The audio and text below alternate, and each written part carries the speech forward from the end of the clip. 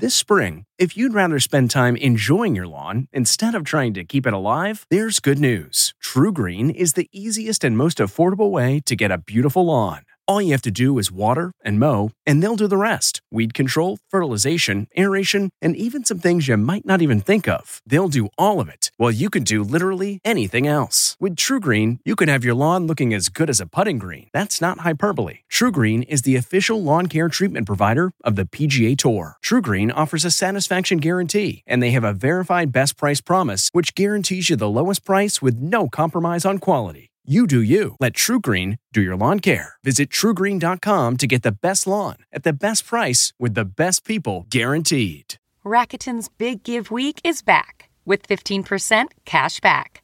It's a festival of savings at hundreds of stores, including Doc Martens, Ninja Kitchen, and Hotels.com. Prep for summer and save big on beauty, travel, electronics, and more. It's one of Rakuten's biggest cash back events, and it's on May 6th through May 13th. Join today for free and get an extra 10% cash back boost. Go to Rakuten.com or download the Rakuten app today. That's Rakuten. Shoppers get it.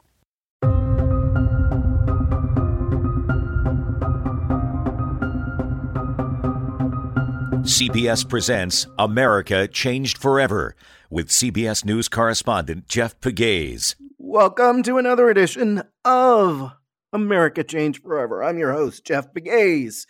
Thank you once again for joining us on this program. We have a couple of exclusives. We're going to call them exclusives. We have an interview with Michael Cohen, the former president's personal attorney. You know, the one who went to prison, Otisville, upstate New York, in connection with that hush money payment case that former President Trump was not charged in connection with. It's important to mention that.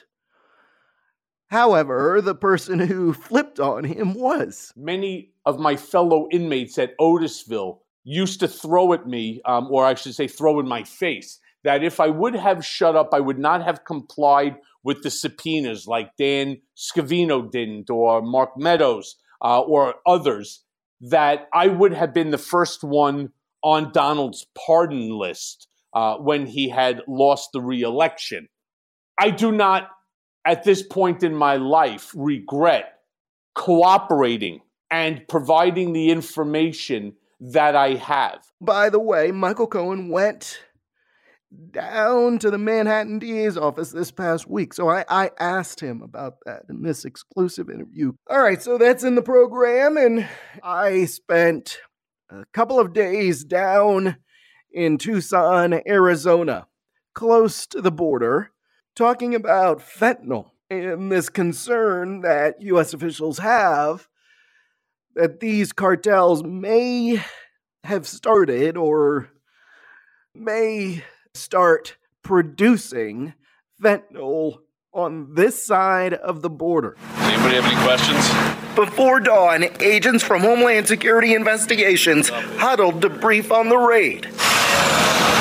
Their target, a house where suspects possibly tied to fentanyl distribution allegedly operate. What I saw was a raid on a house in Tucson where investigators found a lot of chemicals, what they believe could be precursor chemicals that go into making fentanyl, which, of course, as you know by now, if you've been listening to ACF, we've spent a lot of time talking about fentanyl and how devastating it has been for families across America. So we're at over 100,000 people who have died from an overdose, primarily driven by fentanyl. And these press pills are particularly problematic because they are often disguised as something else. And at a time when we've seen drug use, substance use among adolescents, 14 to 18-year-olds, they're at record low rates. But at the same time, we're seeing increases in overdose deaths in that same population. So they may think, a young person might think they're getting Xanax or some other pill. often bought online when it's really pressed fentanyl. Some of these chemicals mixed in to make this drug can make fentanyl 50 times more powerful than heroin. Think about that. And that's why you have this death toll rising, and that's why you have now U.S. law enforcement officials feverishly working to track down the people who are distributing this deadly synthetic drug. And so that's why we came down to Arizona, where there have been a number of seizures in the last, 3 months or so. In other words, law enforcement has stepped up its operations. Right now, though, we're going to start with Michael Cohen, the former president's personal attorney. Now listen, some of you might say, hey, I don't want to hear from that guy anymore. He's in the past. Let's look ahead. But I believe he has insight into the former president that most people don't have. Michael Cohen spent a lot of time with the former president, and then he flipped and went to prison because of some of the things that he says he did on behalf of the former president. Michael Cohen, thanks for being with us. Good to speak to you again, Jeff. All right, so Michael, you went downtown Manhattan once again and you met with the Manhattan DA's office. What did they want to know? Well, Jeff, as much as I would like to be able to share with you and all of your listeners all of the information and the sum and substance of my conversation with the district attorney's team, as I'm sure you've heard, I did make the promise that I would not discuss the sum and substance. I would not discuss who was in the room, the topics that were brought up, simply because they are seriously looking to restart that part of the investigation that would deal with me, if that makes any sense to you. I'm assuming you're referring to the hush money payment. Is that what you're talking about? Well, amongst other things, for sure. So what specifically about that? Obviously, it's something that, well, the Manhattan DA's office seemed to be investigating a few years ago, but then it seemed like the investigation dried up. Is that the case as far as you know? So that's really a question that's best left to Alvin Bragg and to the team to answer. You may recall that Mark Pomerantz and Carrie Dunn both resigned in protest to the decision not to immediately indict Donald Trump for that specific charge. As of the other day, and you may have seen this in the New York Times, a fantastic article written by Ben Protest and Willie Rashbaum, where they write that the questioning of the lawyer Michael D. Cohen offered the clearest sign yet that the district attorney's office was ramping up its investigation into Mr. Trump's role in the $130,000 hush money deal. Again, one of the things that I am unfortunately constrained to do, and not because I'm constrained by any document or any threat or fear of threat, but simply because they made the request not to talk about the specific topics and not to talk about the specific individuals that were present in the room. I can, however, say to you that I anticipate returning, and I'm sure you'll see more of my return to that office in the upcoming future. What is your reaction to Alan Weisselberg? He, of course, the chief financial officer for Trump Org, sentenced to 5 months in Rikers Island for orchestrating a tax fraud scheme at the Trump Organization. What's your reaction to his sentence? Look, he's 75 years old. Even one day in Rikers has to be pretty lousy. However, if you look at the length of time that Alan was involved in this ongoing and continuous perpetuation of tax frauds and so on, I think that the settlement of 5 months, which will amount to 100 days, is extremely light, especially as it compares to my 3 years plus another 3 years of supervised release for the allegations of my tax evasion. And, if you look and if you read, or have you read, Jeff, my newest book, which also made the New York Times bestseller, called Revenge, How Donald Trump Weaponized the U.S. Department of Justice Against His Critics. One of the things I talk about in there is how the prosecutors, now again, that's a federal case, but how the prosecutors threatened that if I did not plead guilty to things that I didn't do, including tax evasion or misrepresentation to a bank, that they were going to file an 80-page indictment 48 hours. And that's the first time I ever heard from them. 48 hours after that first communication, not just against me, but that would include my wife. Now, the DA's office certainly could have done and played the same type of hardball with Weisselberg, because the ultimate goal was to get Weisselberg to tell the truth as it related to Donald. And one of the things that he did not do is to tell the truth. Allen fell on the sword, and he fell directly on the sword, pushing others onto the sword as well, like Jeff McConney, the comptroller, and others, simply to protect Donald, and putting the system through 1.5 years of litigation, only to give him that 5-month sentence, the 100 days in Rikers Island. I think it is disproportionate sentencing, especially as it relates to me. All right, so let me ask you about that, Michael. Allen Weisselberg. He was, as you noted, under a lot of pressure to flip, but he stayed loyal to the former president. Do you regret turning on the former president? Should you have played that out in a different manner? That's a great question, Jeff, and it's something many of my fellow inmates at Otisville used to throw at me, or I should say throw in my face, that if I would have shut up, I would not have complied with the subpoenas like Dan Scavino didn't, or Mark Meadows, or others, that I would have been the first one on Donald's pardon list when he had lost the re-election. I do not, at this point in my life, regret cooperating and providing the information that I have. I have received and I have asked for nothing from anyone, but I do not regret making the move that I did, because I believe that if I did not do it, that there's a likely chance, or at least a likelier chance, that Donald would have won the presidency in 2020.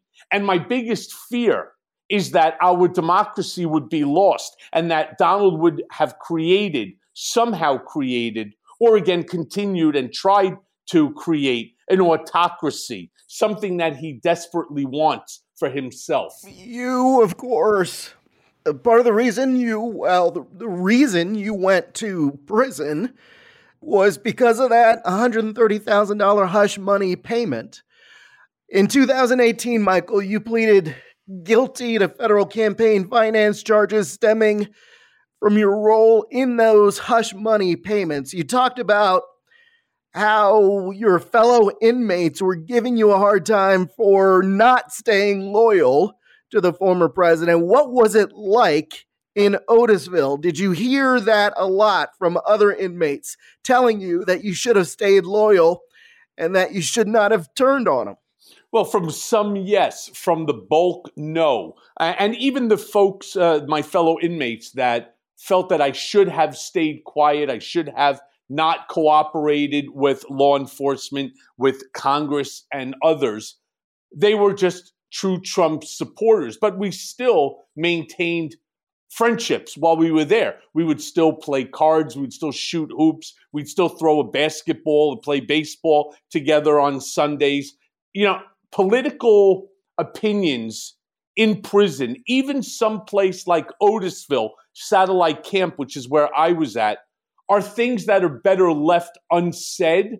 So, as I would say to them, the same that I will now, say to you, you're entitled to your opinion. I'm clearly entitled to mine. What could have, would have, might have happened, I don't know, but I feel very comfortable in the decision that I made.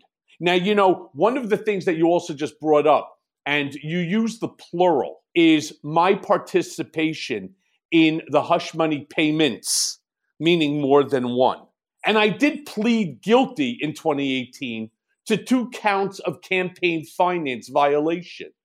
One of them I totally own, the $130,000 hush money payment to Stormy Daniels. I own my responsibility in that. However, I want to be very clear, and I, again, talk about it at length in Revenge. It's a book I really believe everybody should read. But one of the things that I talk about is that I had nothing to do with the payment of $150,000 to Karen McDougal, another tryst that Donald Trump was involved with. That was done by David Pecker, National Enquirer, through AMI, the parent company. What I did is I looked over the documents to ensure, at the direction and for the benefit of Donald J. Trump, looked over the documents prepared by AMI, National Enquirer, and David Pecker by their attorneys to ensure that Donald was protected in the event that Karen also decided to come out and to talk about her relationship with Donald. So it's amazing how I end up having to plead guilty because that's what the prosecutors, Tom McKay, Nick Roos, Andrea Griswold, and others, that's what they were demanding. Otherwise, again, they were filing an 80-page indictment immediately that would include my wife. Have you been asked by the Manhattan DA's office recently about that other hush money case?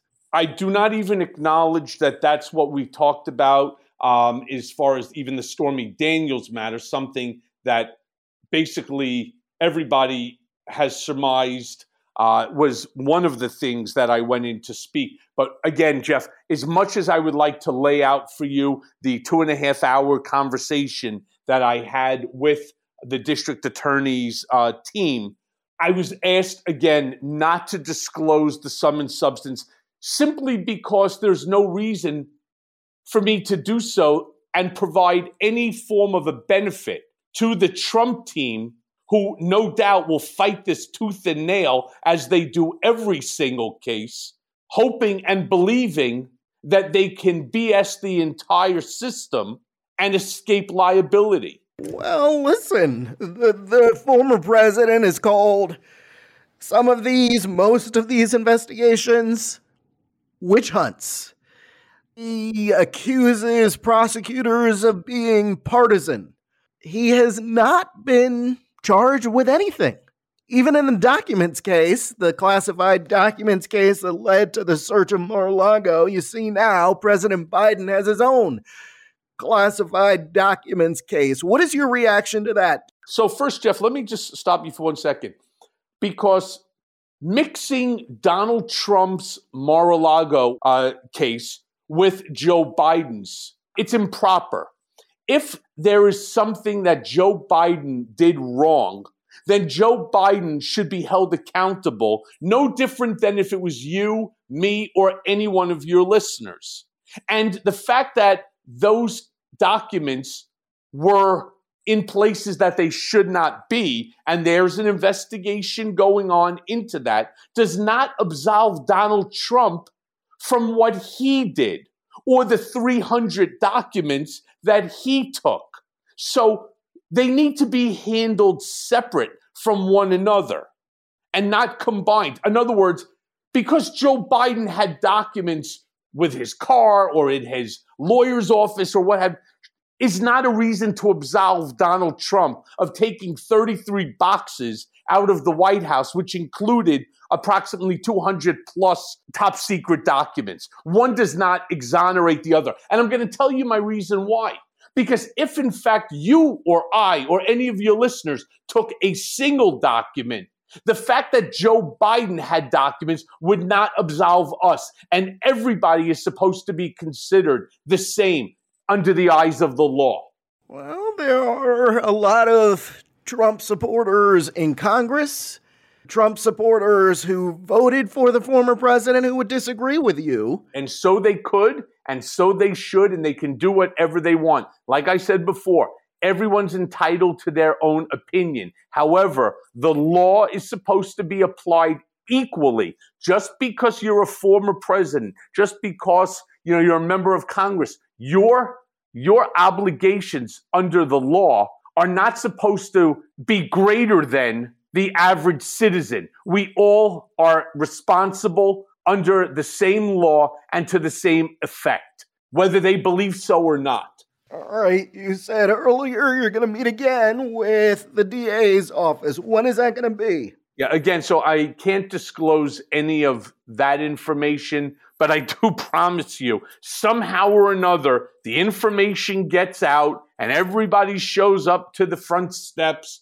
and, they hit me with the questions as I'm going in and I'm coming out, and that's all fine.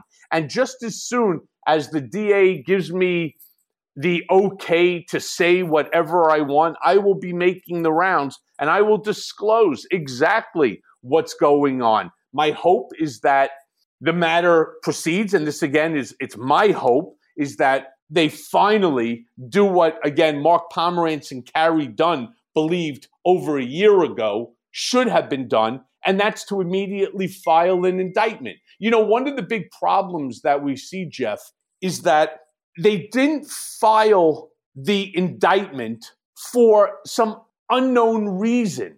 And that was really very upsetting, obviously, to a lot of people, because the facts are the facts. A problem that we all face right now is this notion that prosecutors are responsible not just to prosecute cases, but also to turn out convictions. And that's inaccurate. The job of a prosecutor is to bring a case if, in fact, that something has been done, something illegal, that a criminal case could be brought. And they're not supposed to be thinking about their conviction rate when they're thinking about prosecution. They should not go hand in hand. Unfortunately, all too often, they do. Michael Cohen, thanks for coming on ACF. As always, Jeff, you be good, my friend. Fentanyl is the single deadliest drug threat our nation has ever encountered. Those are the words of Ann Milgram, the administrator of the United States Drug Enforcement Administration. According to the Center for Disease Control, over 100,000 people in the U.S. died of drug overdoses and drug poisonings in the 12-month period that ended in January of 2022. The majority of those deaths, 2/3, involve synthetic opioids like fentanyl. Just a tiny amount, 2 milligrams of fentanyl, is considered a potentially lethal dose. That is the size of just 5 grains of salt. And fentanyl is being mixed into street drugs like heroin, cocaine, and a new deadlier, more harmful drug called trank dope. We're going to have more on that later. Fentanyl is also being packaged and sold as fake pharmaceuticals, look-alike drugs that fool those taking them into believing that they are ingesting an unadulterated dose of prescription medicine, often leading to deadly effects. Elaine Quijano spoke with Regina LaBelle, director of the Addiction and Public Policy Initiative at the O'Neill Institute at Georgetown University on CBS-N. The Drug Enforcement Administration reported that it confiscated more than 50 million fake prescription pills laced with fentanyl and more than 10,000 pounds of fentanyl powder in 2022. Now, officials say that is enough to kill every American. I want to bring in Regina LaBelle to discuss this. She is the director of the Addiction and Public Policy Initiative at the O'Neill Institute at Georgetown University. Regina, welcome. Can you put into perspective how much fentanyl that really is and how much damage it could have potentially done? So this is the Drug Enforcement Administration's reporting. It doesn't include what's come across the border from the Customs and Border Protection that they've seized. The bigger issue here is also the mortality rates that we've seen in this country. So we're at over 100,000 people who have died from an overdose, primarily driven by fentanyl. And these press pills are particularly problematic because they are often disguised as something else. And at a time when we've seen drug use, substance use among adolescents, 14 to 18-year-olds, they're at record low rates. But at the same time, we're seeing increases in overdose deaths in that same population. So they may think, a young person might think they're getting Xanax or some other pill, often bought online, when it's really pressed fentanyl. And young people, 14 to 18-year-olds, it's not a huge number, but we are seeing increasing overdose deaths in that population among people who are buying these drugs online. So that's why, the seizure is an important piece, but it's not the whole story. There's a lot more we can do in terms of, the international side, far from the border when we're looking at illicit finance. How do we take away the profits from these international drug trafficking organizations? So, on that point then, Regina, what is the cause of this uptick of fentanyl in the U.S.? How is it actually getting here? So it used to be that, we had fentanyl that was coming in through the mail or, by planes. Now we're seeing it's mostly coming through Mexico into the United States, where often, it's being mixed either at the street level or by the cartels into cocaine, methamphetamine, et cetera, other drugs in addition to heroin. But the majority of overdose deaths, over 70%, involve fentanyl.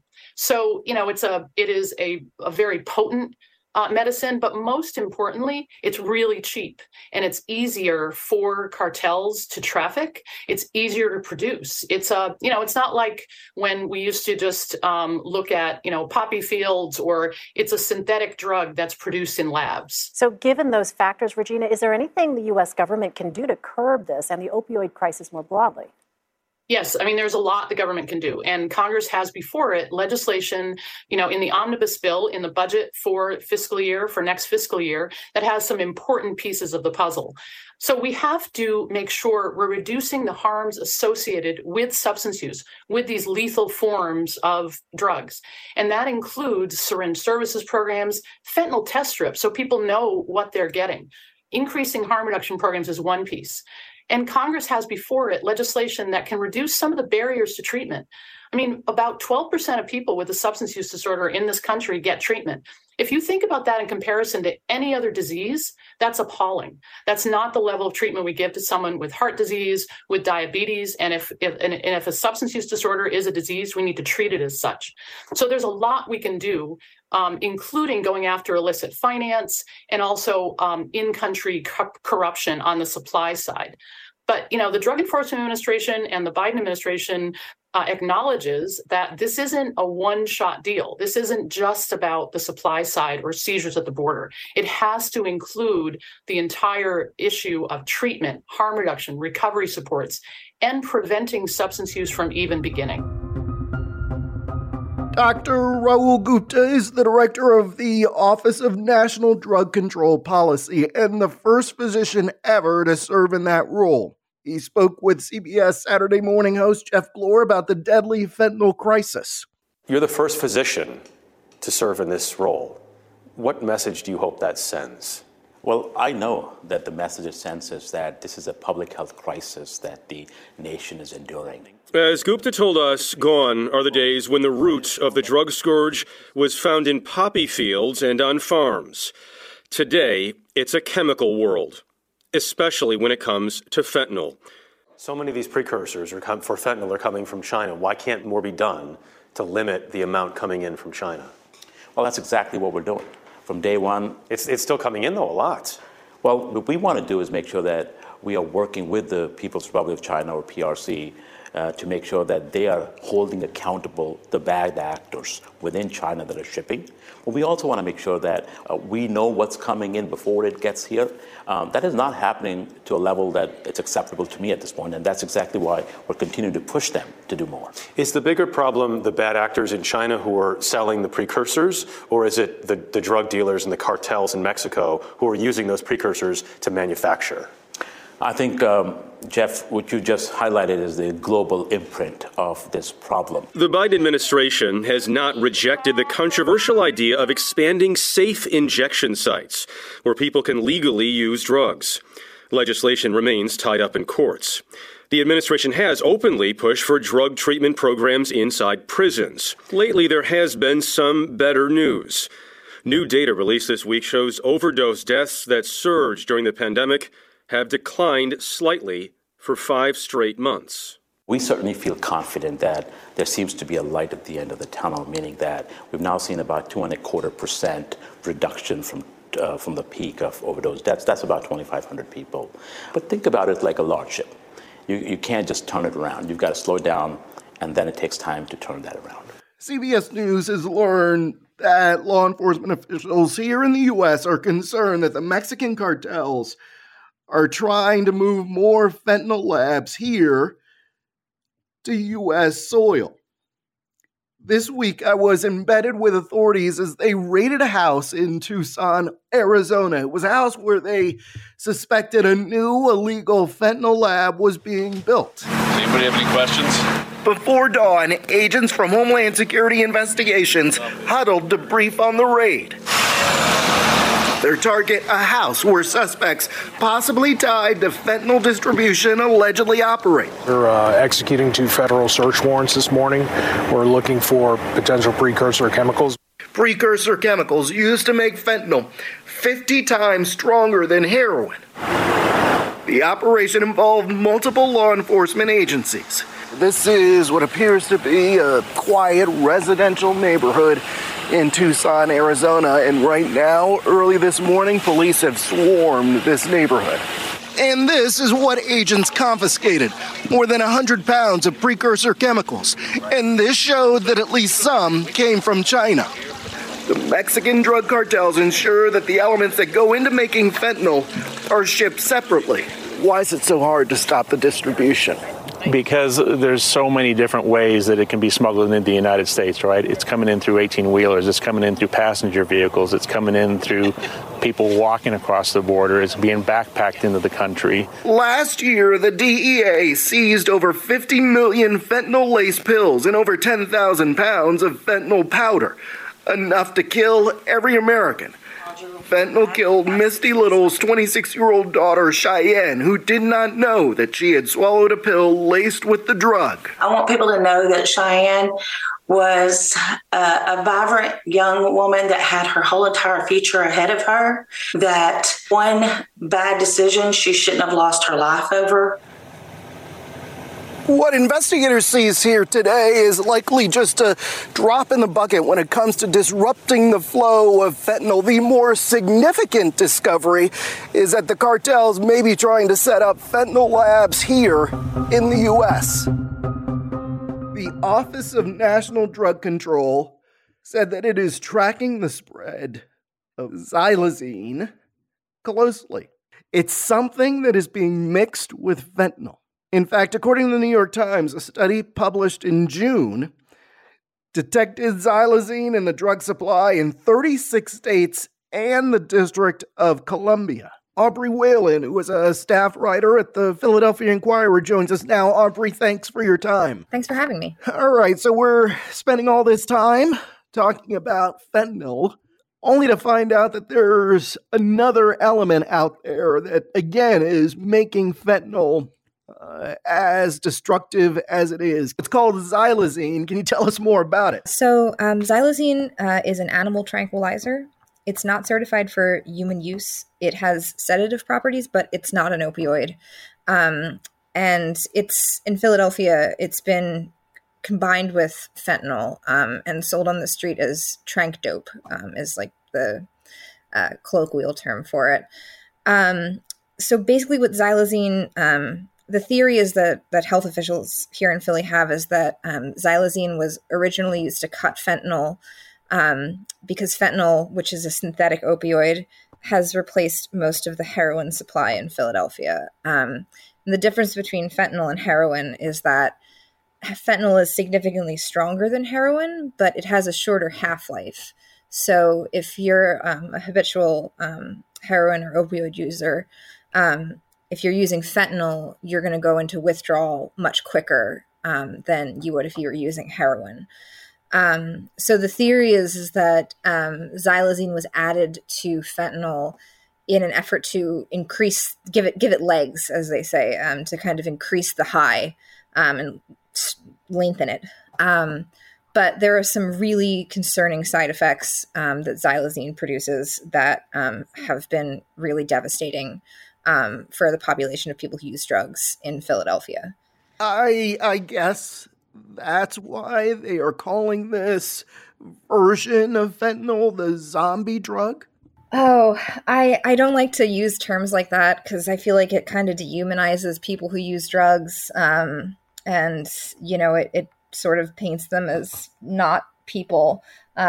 These are people with addiction, people who are struggling with the disease, who are, you know, really kind of were sprung upon with this drug that was added to, you know, fentanyl in many cases without their knowledge.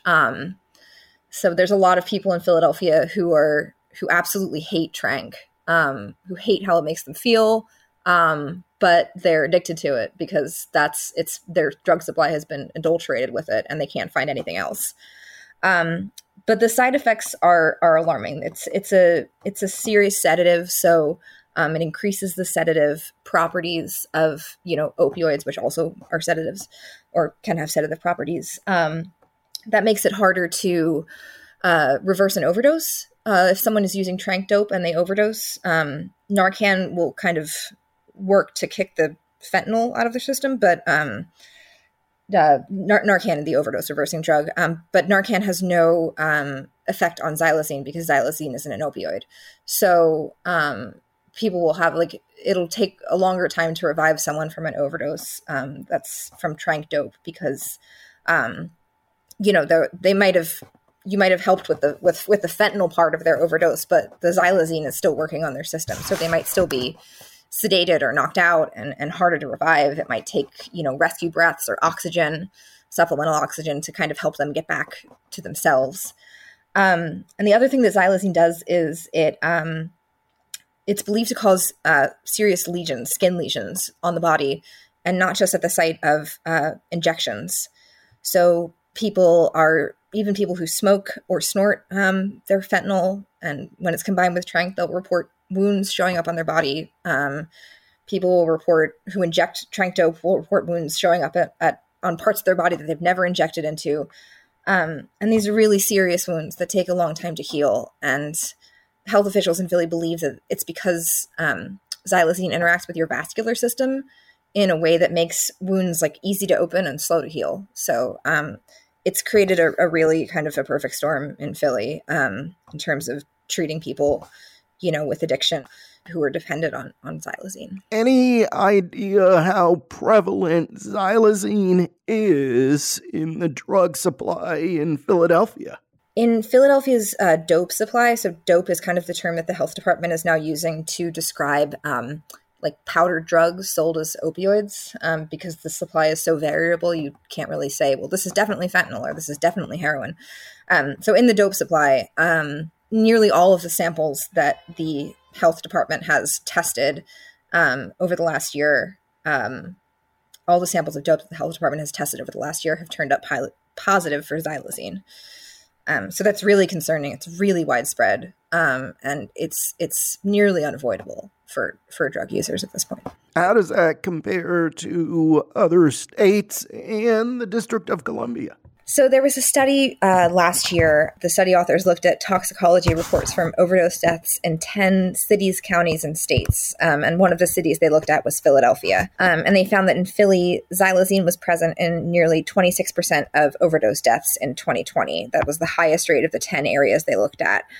But across all of those regions, xylazine was present in about 6% of overdose deaths in 2020, which was a 20-fold increase between 2015 and 2020. So xylazine is very prevalent in Philadelphia, but also definitely present in other drug markets. It's just probably worse in Philly.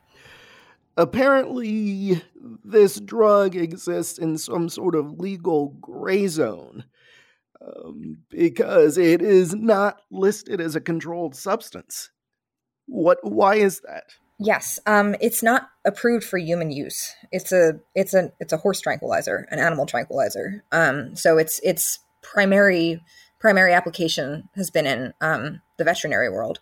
So yeah, it's not on the controlled substances list. But that makes it kind of easier to obtain than some other illicit substances. And also kind of, as you said, an illegal gray area because it's not explicitly laid out in the Controlled Substances Act. How new is this on the scene? Because, we've been talking a lot about fentanyl. But again, xylazine is a word that I think the average viewer or listener does not hear very often. No, I can say for my part, just reporting from Philly, I heard people talking about trank dope a couple years ago, but at the time it was sort of it was seen as like, okay, well, this corner sells trank dope and that corner has fentanyl, as opposed to every single corner has trank dope now because that's all you can get. So I think that in around 2022 and late 2021. The city kind of really started to put out alerts on the widespread availability of xylazine in the drug supply in Philly. So it's been about 2 or 3 years that we've been dealing with it. But in the last year and a half or so, it's become much more widespread across the entire dope supply than it had been before. Aubrey Whalen, thanks for your time. Thanks for having me. That is America Changed Forever for this week. Thanks to Paul Woody Woodhull and District Productive. Don't forget to check your local listings to see when ACF airs in your community.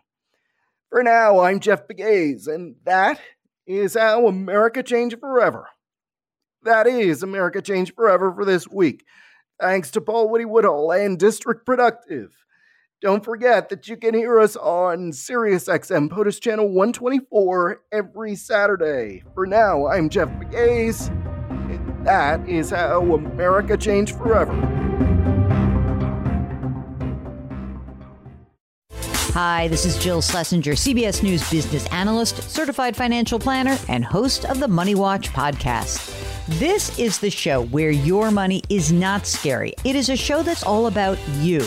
It's your questions that make it possible for me to provide unconventional and entertaining insights on your money and maybe more importantly, on your life. Follow Money Watch wherever you get your podcasts. You can listen ad-free on the Amazon Music or Wondery app.